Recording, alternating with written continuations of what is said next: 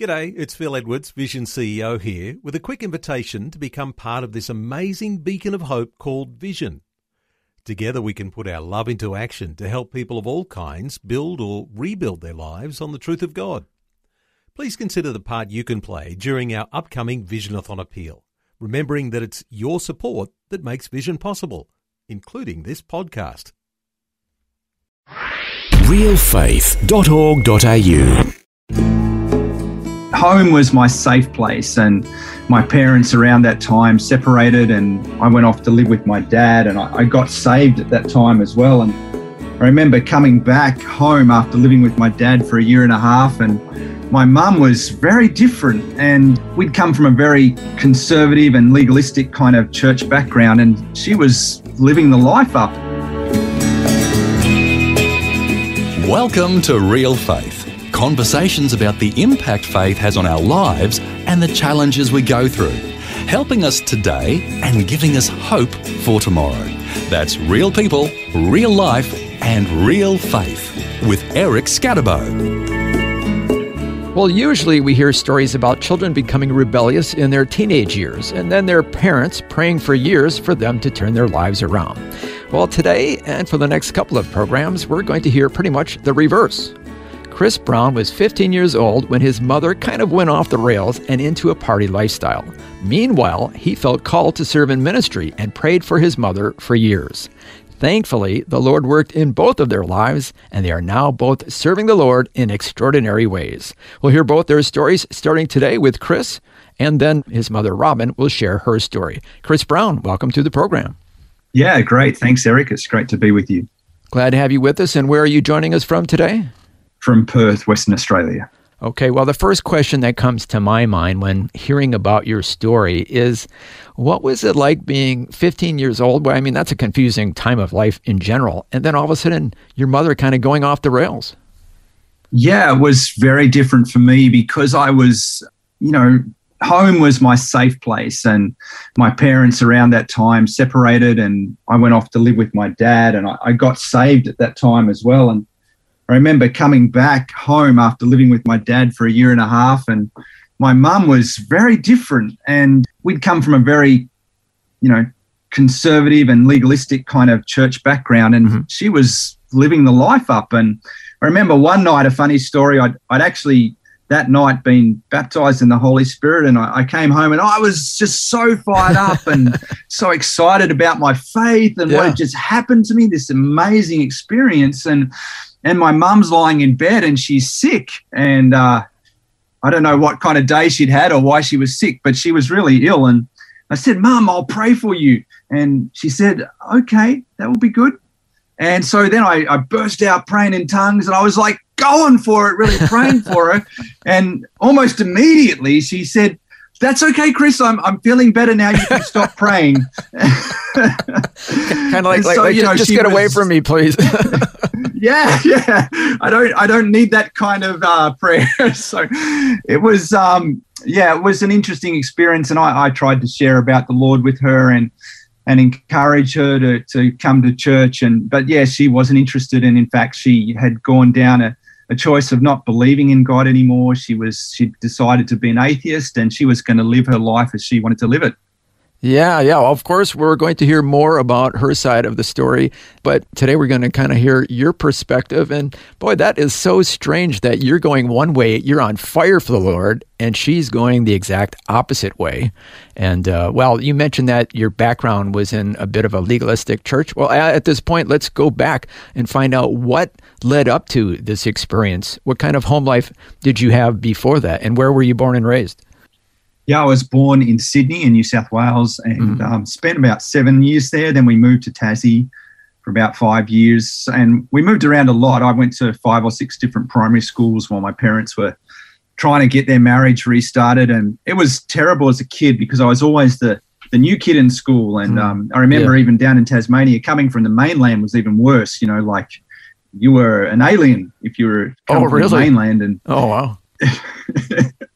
I found it very difficult in school, always bullied. My brother and I both bullied a lot. And, home was the only really safe place where we didn't get picked on or beat up or teased. And And so, it was for me a very difficult time when I was around 14, 15 years of age, and my parents sat us down and in the lounge room. I can still picture it in my mind. And they said that we no longer love each other, and, we're going to separate our relationship. And, that was a very distressing time for me. And I was very depressed, thought about ending it all. And I really didn't do well at that time. And praise God, that time when Leighton Ford came to Perth, Billy Graham's brother-in-law, and held a crusade in the city. And I remember being invited by a youth group, by one of my friends at school to go along. And the first night I went, and I was so touched by the message that I wanted to go forward.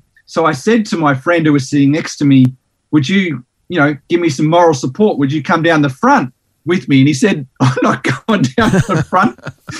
So I was too scared to go on my own. So I went home that night, and I didn't make a commitment, and I was so distressed all night. I couldn't sleep, and I actually made my own way there the next day, and I was the first one down the front that evening. I really wanted to make that commitment, and my life turned around from that point on. I had this great joy and delight in having met Jesus, because before I'd known about him, and I'd had this great moral, legalistic background. I knew what it was to live a good life, but I had no understanding of faith and what it meant to have a Savior die for me. I just didn't understand that.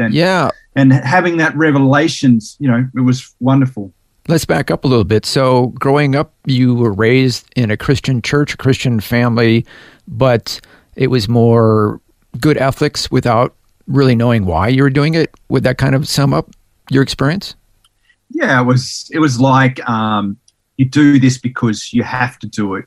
And there wasn't an understanding of the grace of God and how my sins had really been, paid for by the blood of Jesus. I felt like I had to perform to be acceptable to God.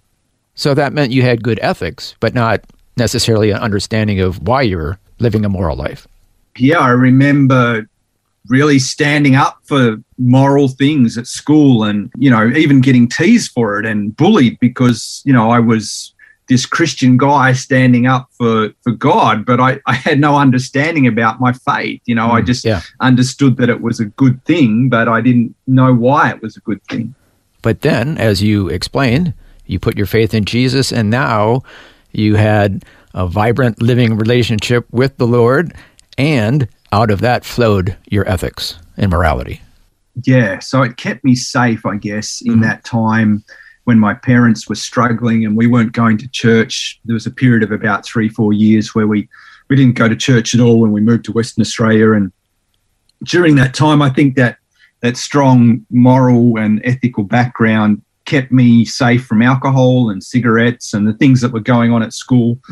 And I managed to keep clear of most of that until Jesus saved me. And then after that, I had the best of both worlds. I had a strong ethical background and also the love of Christ in my heart. So. And then your faith even grew to the point of wanting to get involved in ministry. How did that come about? Yeah, well, pretty much after I got saved at 15, my pastor took me aside and with about 5 or 6 other young people, and he discipled us for a year, which was great. We would meet once a week, and he saw something in me and asked me to take over, the youth ministry. So as quite a young person, I started in youth ministry, leading the young people, and that was a very exciting time for me. I remember going into university as a 17-year-old and, just being so excited about living for Jesus. So half the time when I was supposed to be studying, I was out on the streets, hanging out with people, working with chaplains in schools. And, I didn't do so well at my studies because I was so involved in just winning people for Jesus. Wow, you're on fire. Yeah, it was an exciting time in my life. Yeah, I'm just, it keeps coming back to my mind, the contrast. You're just getting more and more on fire. And meanwhile, your very conservative mother, or formerly very conservative mother, is going the exact opposite way.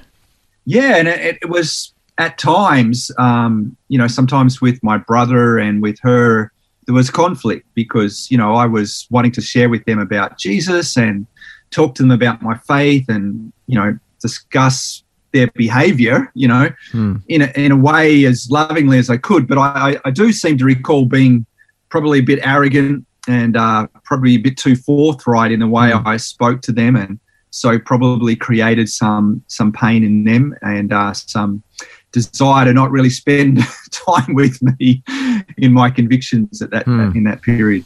But nonetheless, you began to grow and felt a calling into ministry?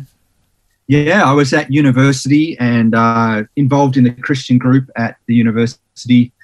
And many people there kept telling me, Chris, you should be in missions. And I had this plan, I wasn't going to do that. I was going to be a teacher and be a Christian role model to these young kids in schools where there weren't many male Christian role models. And so I had it all worked out. And I remember one day I was listening to a Christian singer sing and at a concert at a church, and God just told me, Chris, I want you to go outside. And so, I eventually was obedient, went outside and lay down under the stars, and I just felt overwhelmingly emotional, and I just felt God's presence so strong. And out of my mouth came this statement, God, wherever you want me to go, whatever you want me to do, I'm yours and I'll do it. And I remember after that time, I was in my room just having a devotional time with the Lord, and he said, Chris, I want you to be a missionary. And I was like, God, don't do this to me. I'm going to have to go and tell everyone now, eat humble pie. And but yeah, I couldn't ignore what he was saying to me. And so I'd made that commitment, that pledge, just in the previous month. So I went back to uni and I told everyone that, God's spoken to me, that, this is the plan. And I'm actually, I gave up my university degree and left uni and began to prepare to be a missionary. I worked and earned money so that I had some savings to pay for what was going to come.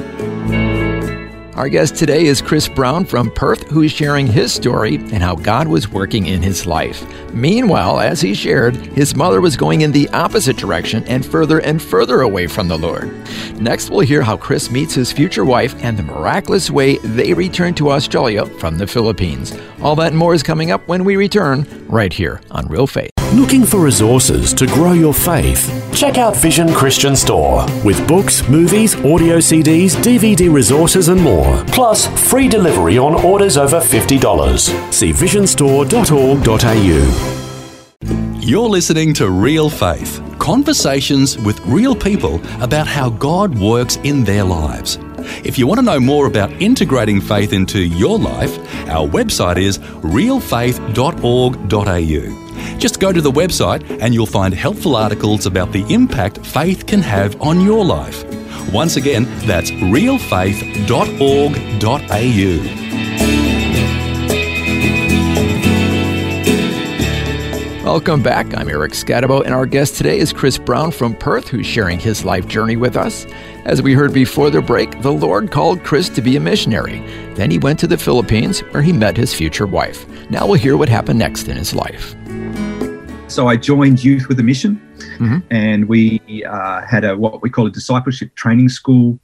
And it was during that time that I met my wife on the base in the Philippines, and we had quite a brief engagement. That might be a story for another day, but yeah, after 1 month we were engaged. And, oh wow, 1 month. Yeah, it was. Yeah. But it is a bit of a story, so I know we've got a lot to get through today. But yeah, it was.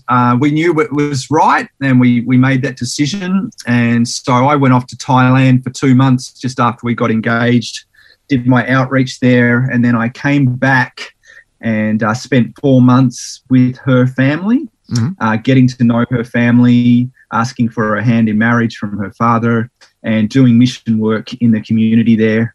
Remember getting very sick with typhoid, and at that point, God actually really spoke to us very clearly that he wanted us to come back to Australia.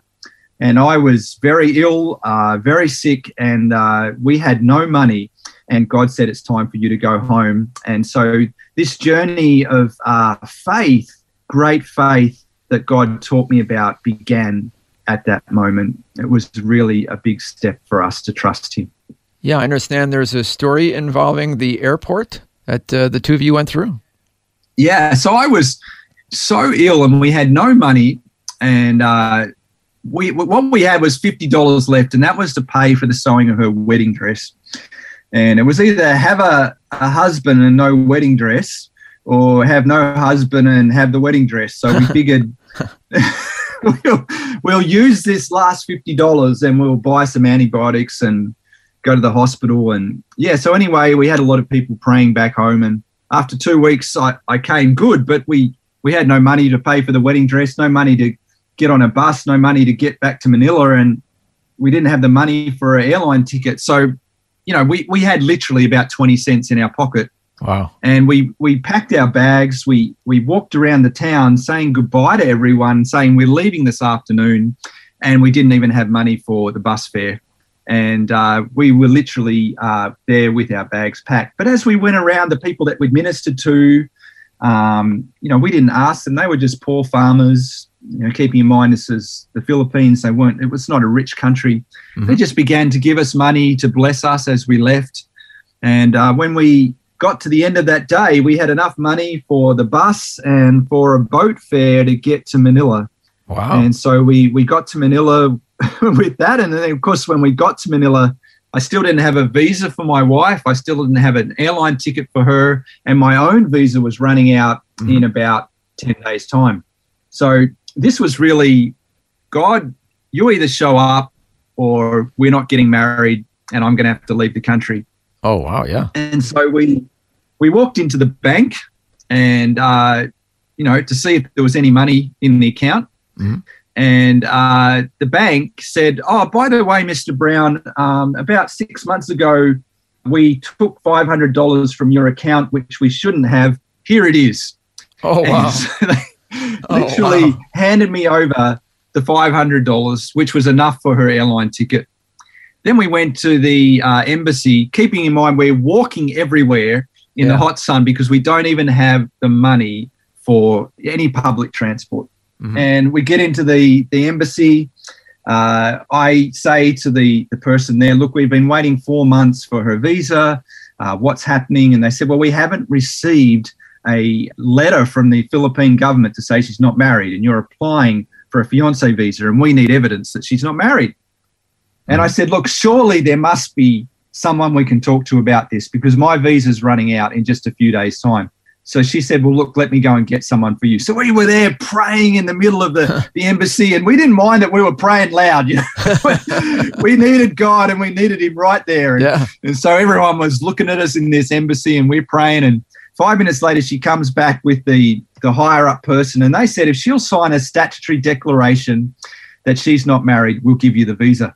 Oh, okay. So we signed a stat dec, and 1 minute later they came out with the passport with the visa in it. Wow. I couldn't believe it. Right there and then there was the visa. Wow.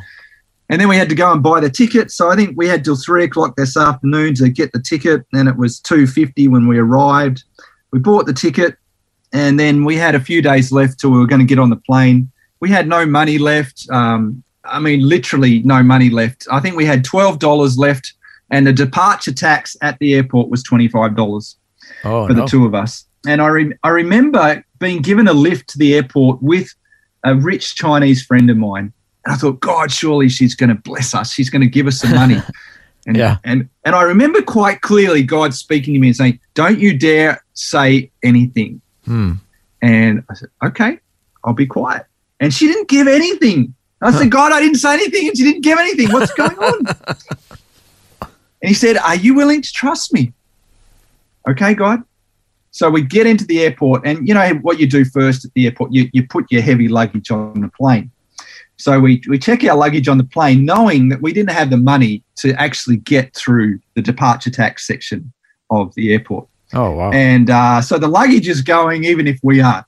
Yeah. And so we lined up. There was about 8 queues there, and there were thousands of people trying to get through those queues. We couldn't even see the ticket booth, where you pay for this tax. Mm-hmm. And we just picked a line, it was a bit of pick the shortest line. Mm-hmm. And we got to the end of the queue, and the person working at the desk is a friend of my wife's, my fiance from university. Yeah. She hasn't seen him for years. And, they have this discussion and they're all excited. And then he says, oh, you have to pay for your departure tax. Yeah. And she said, kuya, which means older brother in Filipino. We only have this. And she showed him what we had. And he opened his wallet and paid the rest, which was probably about a week's salary for him. Oh, my goodness. So right there at the very last moment, when they're calling out our names over the intercom that we need to get to our plane, he's paying for our departure tax. Wow. And so we ran for the plane. We got on board. We landed in Brunei. I mean, I'd had no opportunity to I tried to call my friends in Brunei. We were supposed to stay with them 6 days. We literally didn't even have money to make a phone call. And so I asked around, look, can you give me money to make a phone call? Someone gave us a $10 phone card. It was 11 o'clock at night. We rang the house, no answer. They kicked us out of the airport. We're sitting in the just under a kind of patio outside the airport all night, all night with our luggage. We couldn't sleep. And the next morning I start calling around. I called the office and they said they're in Kuala Lumpur for the Chinese New Year. They won't be back for days. Oh, no. I think, what do we do? Yeah. What are we going to do? So I just kept calling the house. We had a phone card. That's what we had. So we kept calling. And 11 o'clock that morning, so we've been at the airport 12 hours, someone picks up the phone. And it was her father. He'd come back from Kuala Lumpur because he'd been unwell. He picks up the phone, takes us to his house, and he rings them. They come back straight away from KL. We spend 6 days with them, have a beautiful time. We arrive in Perth. 4 months later, we get married. Keeping in mind, we had no money at all. God paid for the entire thing. Wow. I think $2,000 just appeared in our bank account, just appeared there, and paid for her parents' airfares to come to Perth for the wedding. So, this journey of faith, and I learned some very big lessons in faith right there at that time, which I would never forget for the rest of my life. Wow, I don't think I'll ever forget this story for the rest of my life. That's quite a story. Yeah. Well, we had the opportunity to see God come through in many ways and many times over the years. And then moving on to the next major event in your life, you moved back to Perth? Yeah. So we moved back, we got married, and we were, still feeling this call to missions. But in the meantime, I had a wife and, I had to make ends meet. So I went and got a job with my old employer. Mm-hmm. And I began a career there, which lasted almost 20 years. But this section of that career was 14 years where I started off as a storeman and worked my way up to state manager within a big German company. Mm-hmm. And, it was a very successful career. And during that period, we kept pursuing mission. We kept trying to find a way to get over into mission, and it never, ever seemed to work out. And at that time, we also started a photography business, and that became quite successful. We were nominated 3 times to Australia's top wedding photographer and Capture magazine, and that was going really well. So I rang up the boss and I said, look, I think I need to go part-time because, the photography is going so well. And he said, Chris, I don't care what hours you work because you're doing such a good job. You just show up when you want to show up, and as long as you're getting the job done, I'll keep paying you what you're earning. Wow. So that was just an amazing offer from him. Yeah, you don't hear that every day. No. So for a year, I tried to make that work, and it just got too crazy. So I thought, no, I can't do this. It really is a full-time position.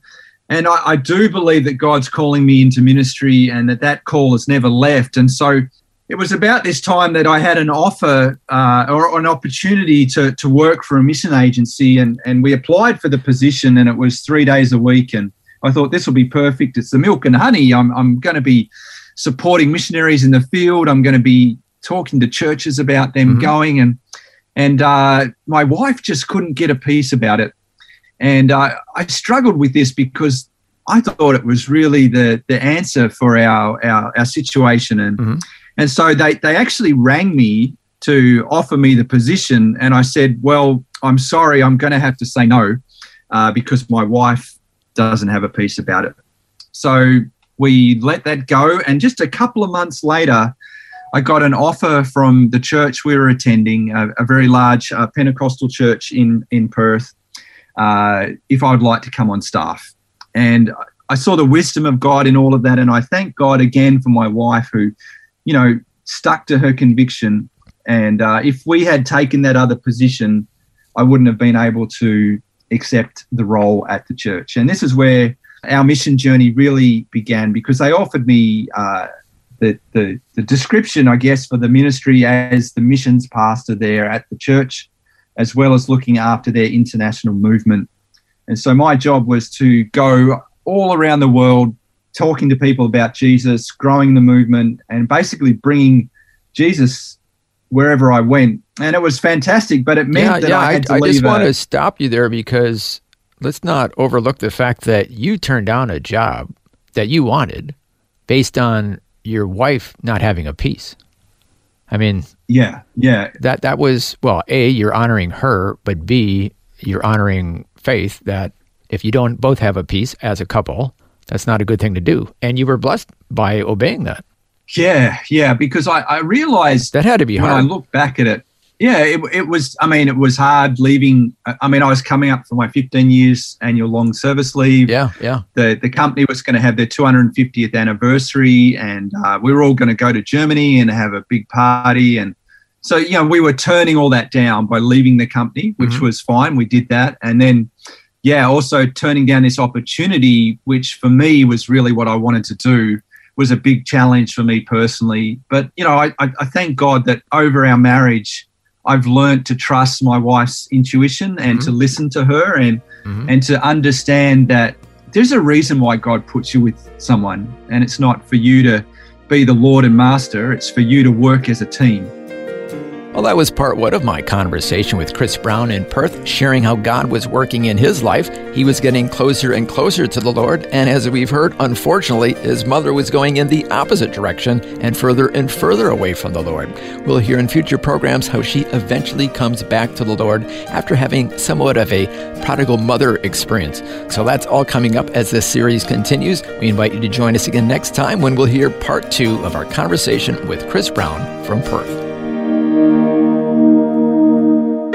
You've been listening to Real Faith, and if you have any questions or comments, you can send us a message through our website, realfaith.org.au. That's realfaith.org.au. Real Faith is a production of Vision Christian Media. This program is a production of Vision Christian Media. To find out more about us, see vision.org.au.